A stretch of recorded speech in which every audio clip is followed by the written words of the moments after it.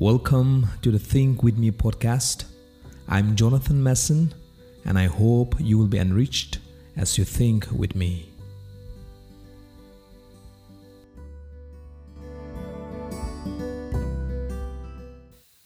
Thinking is imperative in this civilized world where human beings have become more aggressive and predacious in their hunt for knowledge.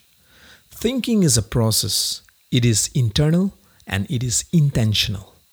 And this thinking process produces a product. So, though internal, it impacts the external. And yes, it is intentional but manifests in our unintentional and unguarded moments. Maybe we have made a splash in an intellectual, analytical, and creative world because our eyes and lenses have captured that magic moment. And our minds have the key to unlock the secret code for rags to riches. Or we became a celebrated figure in our society because of our prudent judgment. But being able to see, comprehend, and distinguish alone does not mean we are on the right path. With our fallen minds, we may still see and think and judge what is good and right. But we cannot treasure and love what is good and right.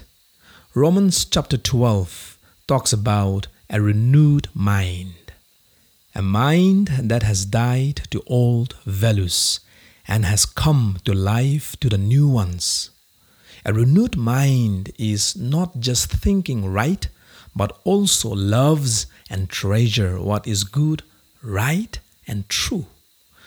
If we cannot treasure and love what is good, right, holy, and true, maybe we need mind surgery.